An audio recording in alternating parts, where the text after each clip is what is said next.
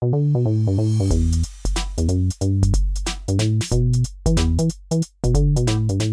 business is an asset that can support a thriving life. I believe this, and I'm committed to making this a reality for every entrepreneur and business owner who listens to this podcast. The Women Thriving in Business podcast was created with you in mind. Whether you're thinking about entrepreneurship or you've been in business for a while, this show has inspiration, information, and advice that you can use to thrive in business. Women Thriving in Business features candid and unscripted conversations with entrepreneurs, business experts, authors, and academics who can contribute to your business success. I talk with leaders who have built thriving organizations and who are willing to share both the positive and challenging realities of the entrepreneurial journey. My name is Nikki Rogers. I am a transformation strategist and the host of the Women Thriving in Business podcast. I work with women leaders to develop the mindset, strategies, and relationships necessary to thrive in business. Join me and your fellow thrivers each week on this journey of discovery and success.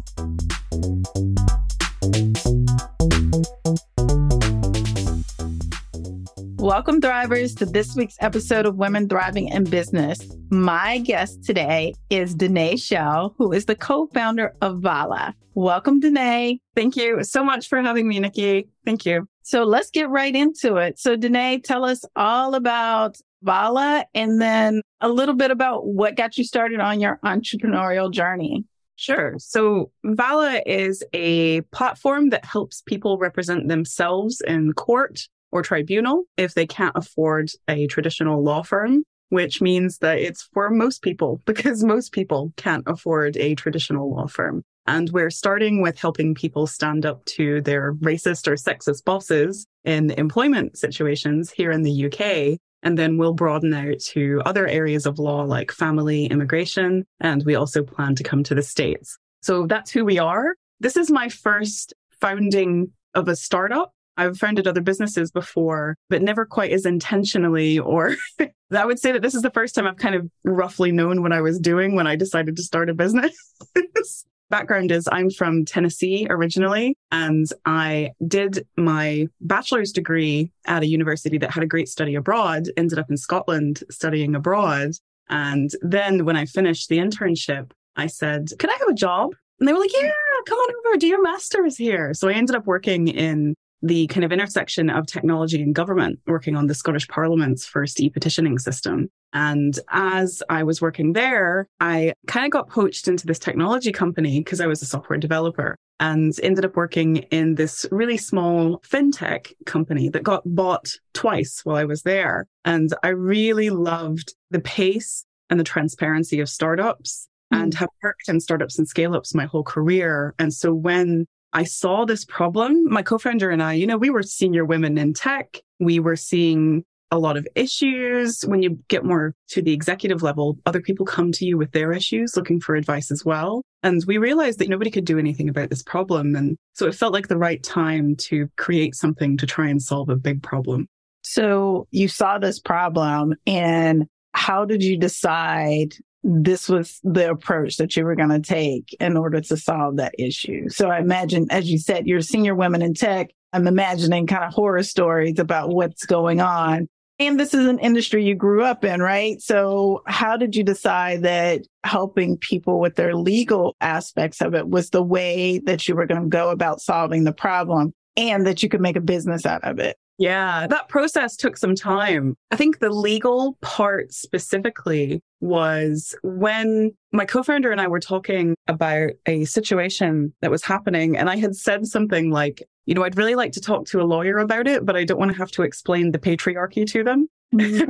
And so one of our very first ideas was almost this idea of easily be able to find a woke lawyer, because then if you are trans, if you are gay, if you are Black, you would be able to find someone that wouldn't add to the problem rather than help you solve it. So that was kind of where we started. But I had worked in a marketplace business just before starting Vala. And the business that my co-founder and I worked together in was an online accounting business. What's really interesting is, when you grow up in startups, you learn how to evaluate markets. And what was fascinating about this legal market, when I started digging into it, I was doing desk research, reading market reports about the legal industry. And there were so many things that reminded me of the other businesses that I had worked in. This idea of a really fragmented supply with no clear efficiencies, a very large pool of unmet demand, and only a subsection of the market actually getting any kind of service. The idea of maybe a marketplace kind of solving some of that.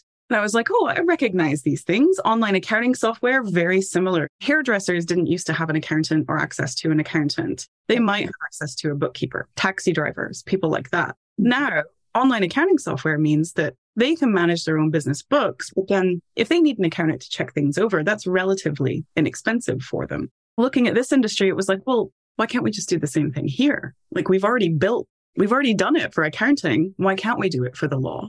Right. And so that's kind of how we started to think about evaluating the market and understanding how there might be a business there. But everything I just described to you was at least a year, maybe even a year and a half of iterating, testing, MVPs, customer interviews, and research. Right. I love that. There may have been a lot of folks who said, oh, yes, that's a great idea. But when you started testing it out, what was kind of the reception from those you thought really could benefit from this type of service?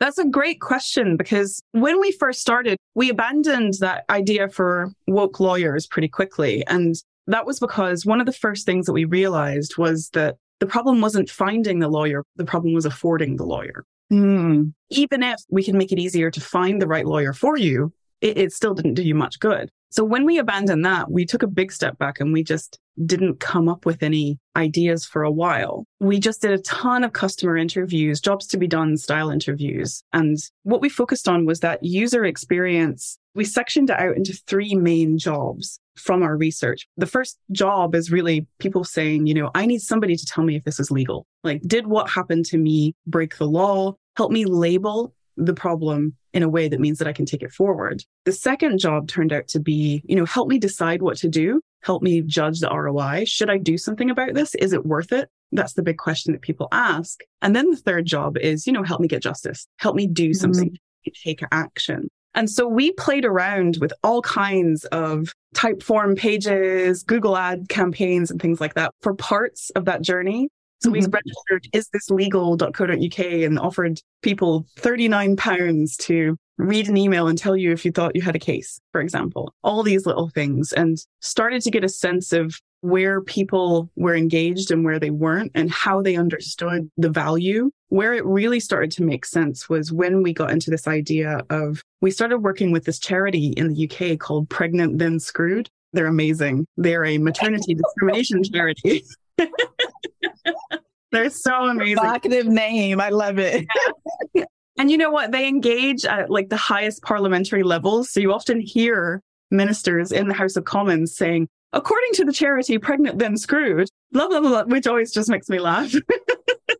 But they have this excellent mentorship program for people who have dealt with this discrimination and are taking their employer to court. And they allowed us to work with those users. And so when we got into the guts of, okay, what do you really need? That's when we realized, okay, what we essentially need to build is case management software for the employee, not for the employer and their lawyer. And then everything kind of grew from there. I love it. I talked to a lot of different entrepreneurs, and you all have taken this very strategic approach. You spent a lot of time assessing the market. And I think it's just a testament to the experiences that you had in the startup world. I imagine that you probably worked in some businesses where they may not have done as much research, as much strategic, I would say, market research in order to really figure out what's the right fit. I mean, and it's hard and it's not sexy, right? Like, that's not the sexy part.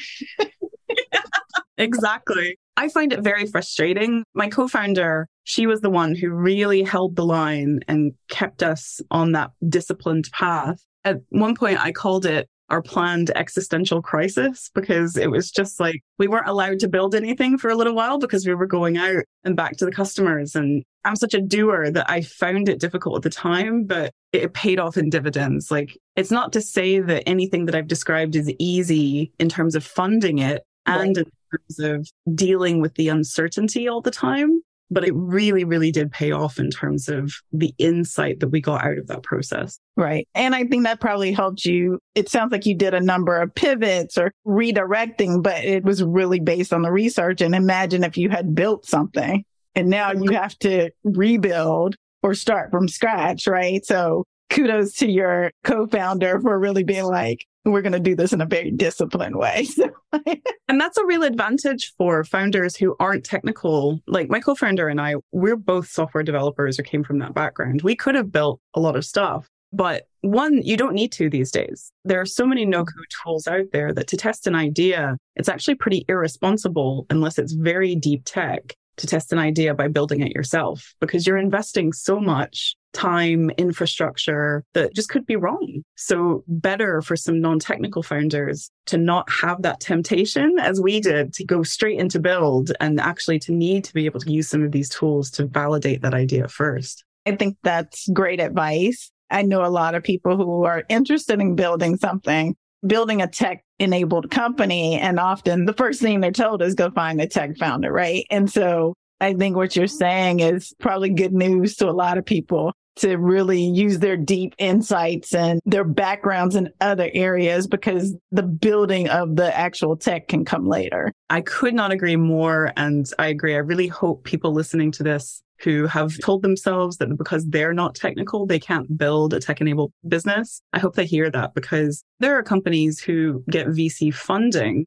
off the back of no-code iterations of their product. It's really depending on the kind of risk that your business needs to validate and test through. If it's primarily market risk, then the technology can come later. If you're not building anything technologically innovative, but you're going and you're innovating inside the market, inside the product offering, things like that, the commercial model, then the technology can wait, and investors or whoever else is participating in your business will be much more excited about what have you validated in that market and that market understanding. Yeah, it really depends on the business. Great news. Great advice. Everyone listen to Danae. She knows what she's talking about. She's a software engineer who's telling you, wait to build. So we talked before about your fundraising process. You talked now about kind of how you all tested the market. But what would you say is one of the biggest challenges that you faced as you've been building your company? Fundraising is always incredibly difficult. For people who are on that kind of VC path, always start your process before you think you need to. If you want money in the bank at a certain date, you should be starting your process probably about 9 months before, or 6 at the absolute minimum. That has been really challenging this year. So I raised our pre-seed round in 2020. I think I opened the round just after lockdown. So that was March. And did our first close in September. So that gives you an idea of the timescale. And the second close was in December. This year, I opened round in April, and I'll probably close just after Christmas. And the markets have been very difficult for fundraising this year in particular. That has always been a big challenge, and there are ways to try and mitigate that. But beyond that, I think those early stages, your investor, keeping your own faith and keeping the faith of your investors when you're iterating through those different models, when you're understanding your market, who you choose to back you as a company really matters at those stages, because an investor who doesn't understand early stage startups could have easily tried to push us to rush to revenue too quickly. Mm-hmm. And in fact, it was our investors who were saying, don't rush to revenue, keep learning, keep focusing. It feels like you've got a great thing here. You just need to keep going. And we have pivoted fairly dramatically between models and things like that. And they've been super supportive in that. And I think that's because they really do understand very early stage. You know what? We're not starting bakeries here. If we started a bakery, we would know how to build a bakery because lots of people have built bakeries before. There is expertise out there and the best way to make money out of a bakery. But the kinds of companies that we're building, they're brand new markets, brand new products. They've never been done before. And so the playbooks aren't there. That's what venture capital funding is for. It's for not making money until you figure out the best way to tap into that market. Right. But saying that, sometimes the investors don't actually understand that. So choosing the investors who do is so important for people. Great. Thank you for sharing that. We hear a lot about kind of the challenges for women in technology, women founders. especially as it relates to finding those investors. Has being a woman in tech been a challenge? Are there resources and investors out there who are specifically looking to fund women founders?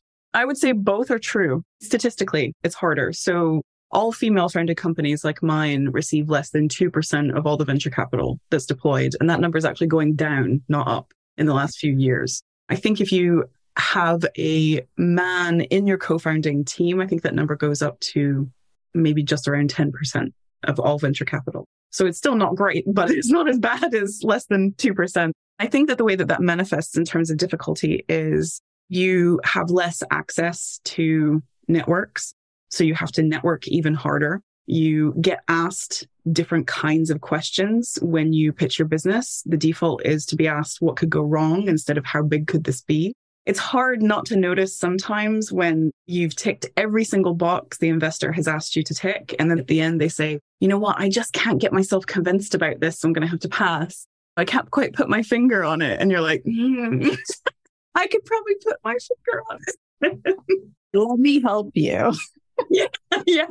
But at the same time, there are a growing number of funds and angel networks and support systems specifically for women. And what has really amazed me is they don't just support you, they work their butts off to support you. So I'm in the portfolio of 2 different female-focused angel syndicates in the UK, and both of them are just tireless in their support for us. The reason I was out in San Francisco recently is because they sponsored me to go on a trade mission out there. The other portfolio has given incredible connections. They're there to support you. I think it's really about finding the people that get you immediately. I mean, the whole thing about fundraising is you usually know within the first 10 minutes or maybe half hour of a conversation if somebody's going to invest in you. And if they don't get it, the trick is to stop trying to convince them or stop trying to get them to get it. It's just to move on to the next person and to find the people that just instantly get it, because those are the ones who are going to invest straight away. It's a numbers game, really. And what I do now is I typically approach any female partner or female associate in a fund first. And I do go straight to the funds that focus on female founders specifically, because I know that at least some of those hurdles should be removed for me. Right. It's interesting in this day and age, right? That's still the struggle. When you talked about those who get it and those who don't, especially as you're focusing on workplace challenges, whether it be harassment, how do you get investors interested in that? It's a hard topic. It's something that a lot of people don't even acknowledge that happens, or they say you should be able to shake it off. If they believe it happens, they say like everyone has been through it, right? Like you have to get past it. How do you really talk about this in a way that helps people understand that this is an everybody problem? This is not an individual issue. This is actually an organizational issue. This is a systemic issue that needs to be addressed in order to improve the workplace or, make it a space where everyone feels welcome and safe. It's fascinating, all the different responses I've gotten when I've told them about Vala. So listeners won't see it, but there's a sign behind me that says no sexist, no racist, no fascist. And that's based on a sign, a very discriminatory sign that was up here in the UK, which I won't repeat, but this is kind of like the modern twisting of that kind of racism. I specifically leave this up when I'm on calls because one of the first litmus tests is, does that make them uncomfortable? Some people really get uncomfortable with this. And then I go on to talk to them about what I do. And I've had one investor tell me that if my product existed, he wouldn't want to be in a room alone with me because he would be so afraid of being sued. And I was thinking, my God, what are you going to do? I would say that a lot of the reaction that I get from people is like a discomfort and they don't know where to put it. And so often they turn that into advice to try and get me to help people resolve it before it has to get legal. I get that advice a lot. Why don't you build a business that helps people prevent it ever from getting legal? Because isn't it terrible that it has to get legal in the first place? I've thought very carefully about that, looked at those models as well. But the thing is, it does get legal in a lot of situations and people have no options. And so now what I typically tell people is that's interesting. I think there is a way that we could expand into more preventative stuff later. But right now, other people can be the carrot. We're going to be the stick. There's a place for that in the market. And again, if they get it, they get it. And if they don't, then I do not want to be effectively married to that person for the next 10 years or so of this business's journey. And so it's a quick way for me to understand they're not on board here. I have an incredibly diverse cap table of men and women of color, lots of white guys, middle-aged white guys who really get it and are incredibly supportive, and a huge group of incredibly passionate women from all kinds of different backgrounds, startup experience, things like that, lawyers who understand this from kind of like a visceral perspective as well. But all of them care about the mission. It's just required. People who don't care about what we're doing just won't ever. There's still an opportunity, a commercial opportunity that is there. And it's a very exciting commercial opportunity. And I could probably just frame it that way to try and get other investors on board and tone down on some of the other aspects of it. But I don't think that it would be a sustainable, good relationship for either one of us. Right. What would you say is the accomplishment that you're most proud of thus far in your business? Oh, goodness. That's a great question. I don't know about you, but I'm never proud of anything. I'm ready for the next thing. It's never good enough.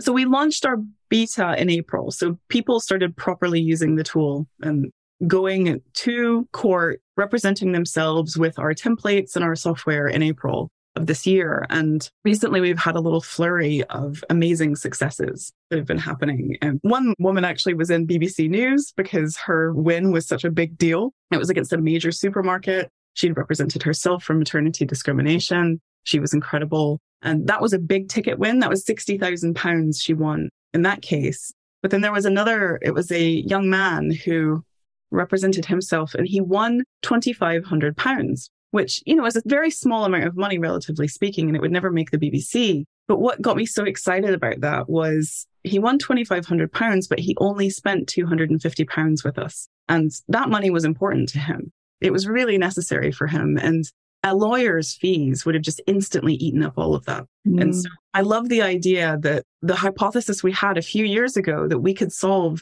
$1,000 problems, $2,000 problems. There's so many more of those, like you say, there's so many more $1,000, $2,000 kind of level problems than there are these $200,000 problems. To see that playing out and to see that it actually is affordable, that felt amazing. I love that. And mostly because that $2,500, it is in some cases about the money. So if it's restitution for lost wages and those things, but I can imagine there's a huge psychological win of one, this company did something wrong. They were held accountable. Now everyone knows about it. Like there's the psychological pieces of it, as the person who feels like they've been wrong. I'm not crazy. This was wrong and I've had my day. So when you talked about finding justice as one of the jobs to be done, right? They got justice. Yeah. And the money is great. But in this case, this person had a 10x return on their investment, right? So that's a great win.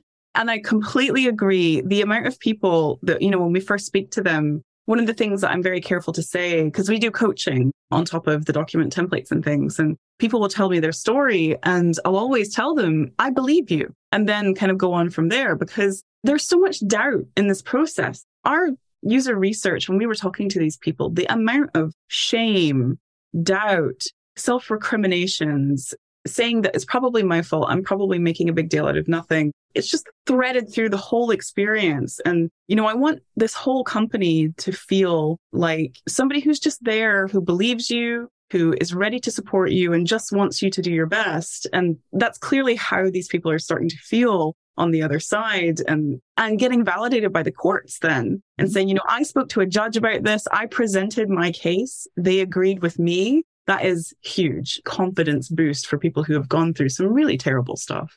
I wonder how many barristers you all are going to create as a result. I've thought about that exact thing. We're just opening up the side of the platform where people can check documents for people, they can coach them and stuff. And I know that what's going to happen is that my users are going to become those suppliers and those document checkers and those coaches. It's already starting to happen because they've learned so much through this process and they want other people to feel that way as well. Right. I love it. That's a great win. Yeah, totally. Great win. As you think about throughout this journey in creating Vala, as well as the other startups that you've been a part of, what are some of your lessons learned? Like, what are some of the things that either you wish you had known, or now that you learned them, you want other people to know them so they don't have to go through the same lessons that you did? I think my first one is, it was only about 4 years ago, roughly, that it really got into my head that I could do this. That it wasn't like there was this special breed of person out there who could create companies and try and tackle big societal problems or big commercial problems, that it's just something that anyone who puts their mind to it can do. And I did that because I met, through this program that I got onto, I met a bunch of other female CEOs, and I was the head of a department at the time. So I was pretty senior, but not like an executive. What really struck me was they were all dealing with the same problems that I was, just at a different scale. And that was like this incredible aha moment for me, where I was just like, oh my God, they're just like me. I wish everyone could have that light bulb moment, because I think there's so much potential and talent and fantastic ideas and experience in people who think, oh, I'm not X and therefore I can't do Y. There is nothing special about anyone who has done this, except they got to the point where they realized that they could at least try. So I wish I had known that earlier, because I probably could have done some of this earlier. The other thing that really didn't sink into me until a few years ago was how much of building a business is really networking, especially being a CEO is networking. I would say my number one responsibility as a CEO of a VC-backed startup is to raise money, either through VC, angels, or grants, or etc., and to create business opportunities. And the number one way that I do that is through networking. And so learning how to network and how to build connections and maintain that network is probably the most valuable skill that anyone who even has a passing fancy of doing something like this should build. But nobody tells you that. Or if they do, they kind of say it in an offhand way that just makes you think you're supposed to go to these events and like stare at each other awkwardly. And that's not what networking is at all. So I wish that I had prioritized networking even earlier than I had, because it pays off so massively. Great. Thank you for that.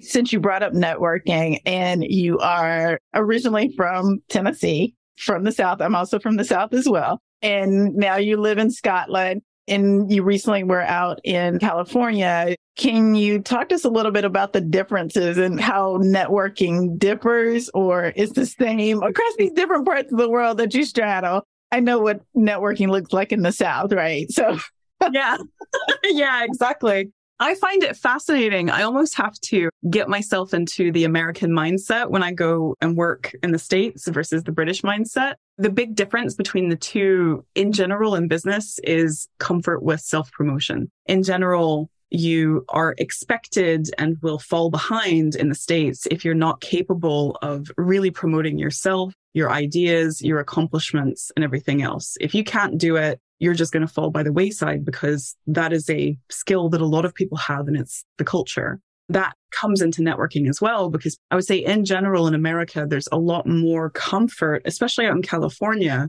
with people having a much more transactional conversation of essentially being kind of like, what can I do for you? What can you do for me? Not in a cold way, but in a kind of let's help each other out kind of way. Mm-hmm. I think one commonality that I've seen across those two cultures, Miami, I was learning, was even similar but different again. California has a massive pay it forward kind of networking culture. And in Edinburgh, where I'm at, in Scotland, it's very similar. London, I think it's an interesting community, London. I think it's a little bit more influenced by the kind of dog eat dog city, London city kind of culture. But certainly in Edinburgh, it's a massively like, let's help each other and not think about how it's going to do us any good right now, but just know that we're feeding into this incredible ecosystem, and all rising tide will lift all boats. People are very generous with their time in both. You can ask people openly for advice in both of those systems. And I think when people hear networking, they often think this kind of transactional call, but often networking is asking someone for advice, offering support to someone who has asked for something. It's mentoring someone who's a step behind you and then finding out that their sister's mom does something really cool. Just wait for the universe to kind of give back. That's exciting because that's the way that I network across all the territories. But British people not as good at self-promotion and could bristle. If somebody came in like 100-watt American self-promotion into a British culture, then it would probably be seen as overly arrogant rather than, wow, that's a crackerjack kind of a reaction. Oh my goodness. I just find it fascinating to see how you have to adjust in different environments. It's code switching. A lot of people have to code switch, and this is just another type of code switching. Right. Code switching has a lot of connotations, I would say. So it can be good and bad. It just depends on kind of your intent and the reason why you're doing it. And it helps you. So yeah, I mean, you grew up in the South as well. Even I, as a white woman, know that if I talk like this to people outside of Tennessee, that I ain't going to get taken seriously. I mean, I have the benefit of race on my side, and still I have to code switch out of that kind of an accent into my general American accent before I, moved away and got a British accent. It's just layers upon layers. And I agree. Sometimes it's good. Sometimes it's bad. Sometimes it's fun, but it's not fair when it's a necessity. Yeah. Sometimes people, when I say I'm from North Carolina, and then people say, you don't sound like you're from North Carolina. And then I'm like, what do you mean? Yeah, exactly. What did you expect? Right. So, yeah, totally. And then I have to ask myself, like, what am I doing? As you think back to your childhood and the way you were raised, are there any aspects of your childhood that you feel helped kind of pave the way for you to, one, move across an entire ocean, right? Or to be able to succeed as an entrepreneur? I grew up in a family of incredible women. It was a very matriarchal family I lived in. And my people are country people. They were pioneer/colonizer, depending on your context. My mom didn't have access to like running water internally until she went to college, like mountain people. So I grew up in this frontier kind of context in terms of survivalist, very individualistic. You just keep going on. You don't complain, that kind of stuff. And I think that served me very well to, as I describe it, kind of claw my way out of Tennessee and go somewhere else and deal with the stuff there. It stopped serving me when I got into my 30s, and it became something that caused me a lot of stress and anxiety, because there's only so long you can be that unkind to yourself and not take care of yourself before you start to burn out. But it got me really far, and I can still call on it when I need to, but now I have a much more kind of balanced view.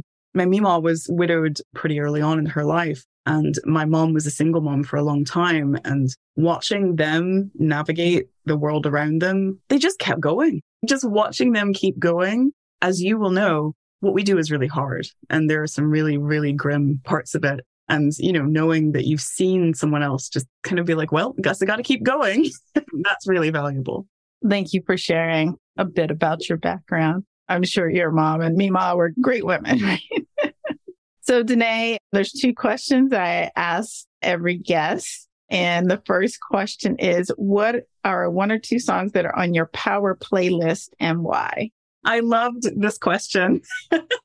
I've got a Dance Party for One playlist. I think the first song on it is Bodak Yellow. And then I think the next song on there, I think it's Get Your Freak On. I don't care too much about the content so much as like it keeps me moving and like gets me kind of into the right energy, if that makes sense. Mm-hmm. Actually, although Bodak Yellow is a fantastic song for kind of like, it's me against the world. I love it. I love it. And what is one book that you would say has helped you thrive in business? God, I am such an avid reader, so it's very hard to narrow it down to one. If I go back to that mindset that served me and then stopped serving me, because I think that's really where I started the journey where I actually felt like I could do something like this. It was a book called The Compassionate Mind, and it was all about learning how to be compassionate with yourself when you are a massive overachiever who tends to burn out all the time and doesn't allow yourself to fail at any cost. And the thing is, to be a business owner, you can't sustain that kind of mindset. It can get you started, but you cannot sustain it, and it will burn you out. And the thing is, like, if I burn out today, I have 6 employees. That's 6 mortgages that need to be paid. I don't have the luxury of just not looking after myself. And that book really started me on a journey of trying to understand how to work with my own brain to create sustainable energy to do the things that I wanted to do rather than this kind of like short-term energy that I had relied on for so long. Right. Well, great. Thank you for sharing that, Danae. That is one that I have not heard of. So this is definitely going on my reading list. If our listeners want to connect with you or learn more about you, how can they find you?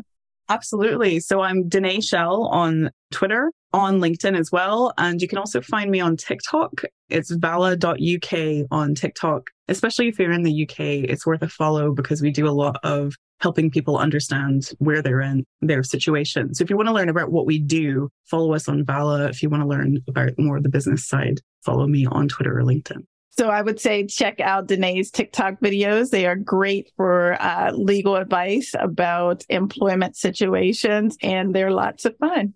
Thank you so much.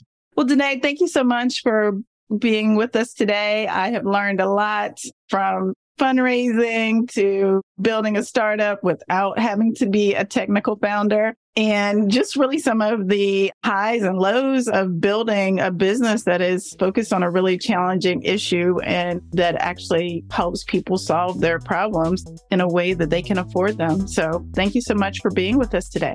Thank you for having me. I really appreciate you. Thank you for listening to this week's episode of Women Thriving in Business podcast. If you like this episode, share it with a friend, and then join the conversation on social media and let us know what you learned or what resonated for you. Be sure to like, review, and subscribe on your favorite podcast app so you never miss an episode. Until next week, keep thriving.